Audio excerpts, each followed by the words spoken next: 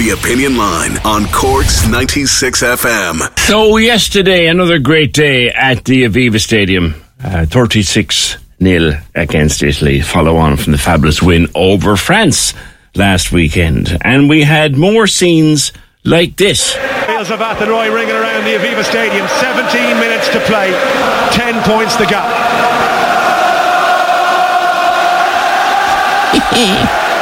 That was from an All Blacks game years ago. And this then was from the big game against South Africa during the World Cup.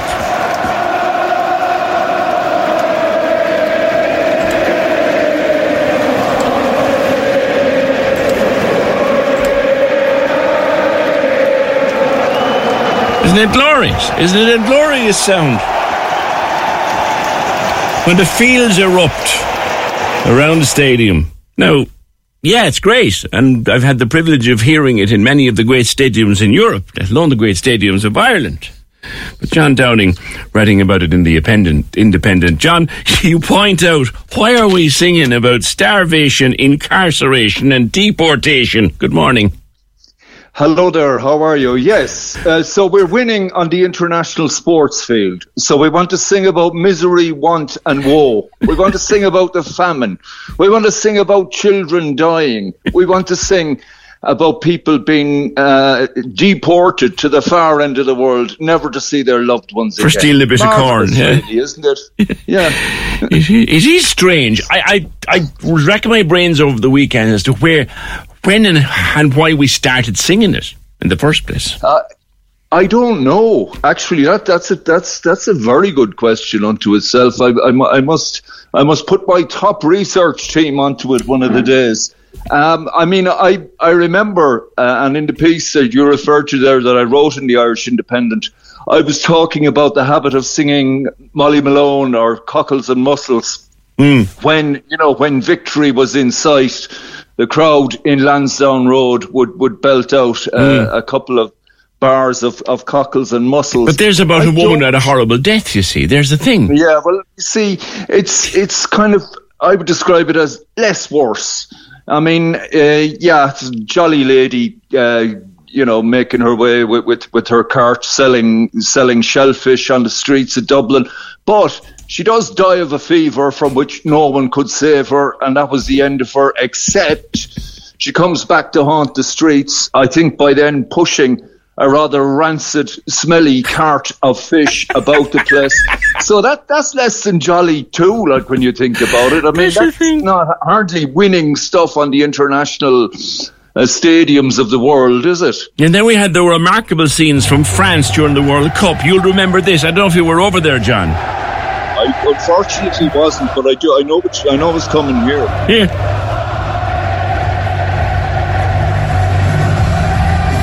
Filmed on his phone by none other than the great John Lennon himself. Yeah. Yeah, I love that as well. But again, a song about death and destruction, do you know? Well, that I would have more time for because it's by the great Dolores O'Riordan of the Cranberries. It's an anti-war song. It was misunderstood. There was a bit of a brouhaha. Correct. I remember it at the time, and you're so right, John. It is an anti-war song, yes. Yeah, it's so, I'd have more time for it. The difficulty is it's an elusive tune. It's a bit like kind of the national anthem. When we go back to the foundation of this state, there were all sorts of lovely songs proposed, my favourite of which is Áurán Dóchais. But I can just hear 80,000 people malafustering Áurán Dóchais in Croke Park on All-Ireland final day, So you need something. It's not an easy errand coming up with a signature song.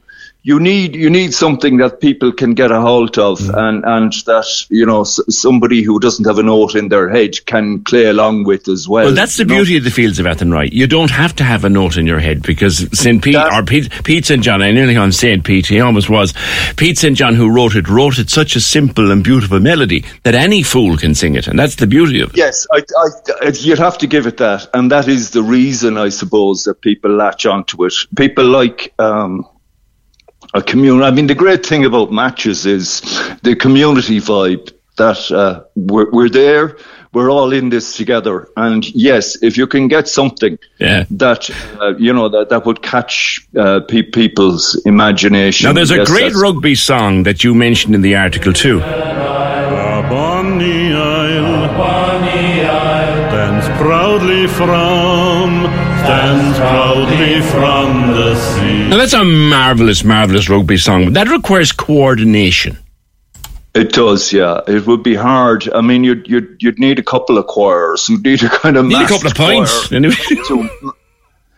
Massed choir in the stands on Lansdowne Road and elsewhere, Stade de France and elsewhere. Yeah. The thing about that one, PJ, is that it is long associated with Shannon Rugby Club in Limerick. It is indeed. The Isle, of course, is the island at the heart of Limerick, formed by the Abbey River and the Shannon. That's I do make the point that I can't see that one even getting past Young Munsters, Garryowen, Old Crescent, and all the others. There's the thing. And they're hardly going to be singing the Shannon song, are they? Yeah, I think one of the things that might have led to the Fields of Athenry getting such traction with rugby was, if you're around rugby long enough to remember the old Cardiff Arms Park, before we had the Millennium Stadium, or the Principality that they call it now, there was a song the Welsh used to sing when they were gathering pace. They used to sing Bread of Heaven, and they used to shake the thing to its rafters. And I do remember being in Cardiff Arms Park on a day that we beat the Welsh. They were bellowing out Bread of Heaven, and Fields of Athenry started, and I turned around to the film, where the hell did that come from? Well, yeah, of course, you see that there's a slight cultural difference. Everybody in Wales is expected to sing. And for that reason, most people in Wales can sing. And when they sing very well. I know this, my wife is Welsh. I remember some fooling at our wedding reception, an Irish lad, one of my friends, deciding to challenge the Welsh boys to singing. Oh, God. Well, I mean, really, that one didn't last terribly long, well, you know. Look, John, I'm sure you'd agree with me, and we're both Irish rugby fans. I think by the sounds of us, there is no greater sound in the love of sport than Land of My Fathers before a match.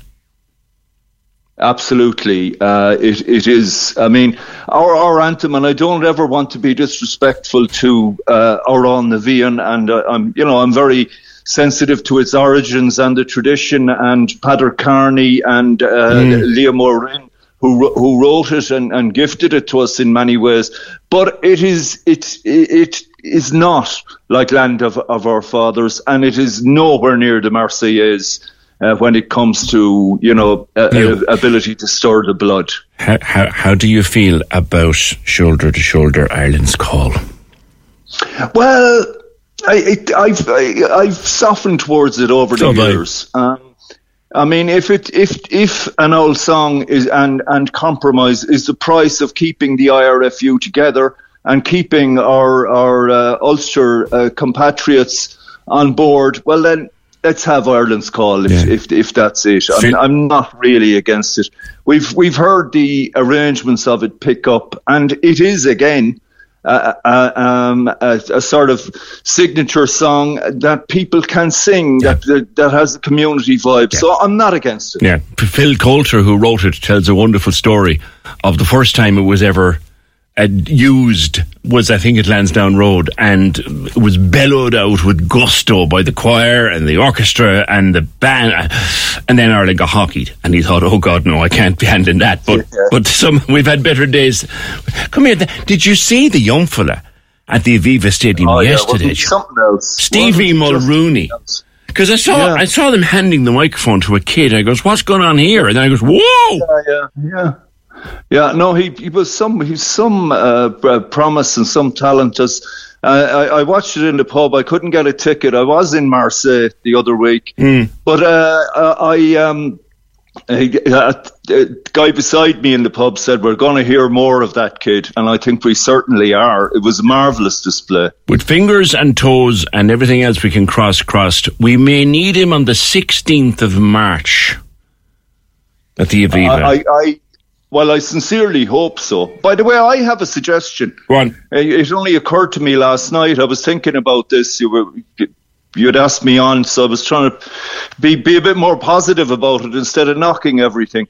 I think Here's Up a Mall, Say the Boys of Fair Hill has potential. It's jolly, it's combative. Listen now, and John. well, it would get the Cork vote for a start. Most certainly would, and seeing as we now quite frequently have rugby matches at least once a season anyway down at Páirc Uí Chaoimh, it would be a good place to start it. John Downing, thank you. Let us start this conversation. The fields of Athenry. I think it started sort of as a pushback against the Welsh, the best singers in the world of rugby. That's, I think, where it started. But I know it certainly had its origins down in Limerick. It's a song about the famine in the west of Ireland. But it lights up the day. It does light up the day in a rugby stadium. And you just know the Irish have come to play when this starts. Fields of Athenry ringing around the Aviva Stadium. 17 minutes to play. 10 points the gap. See, it's just a sound that rattles the place. Now, if you had to replace it, first of all, would you want to replace it? And what would you replace it with? Would you throw in a bit of zombie?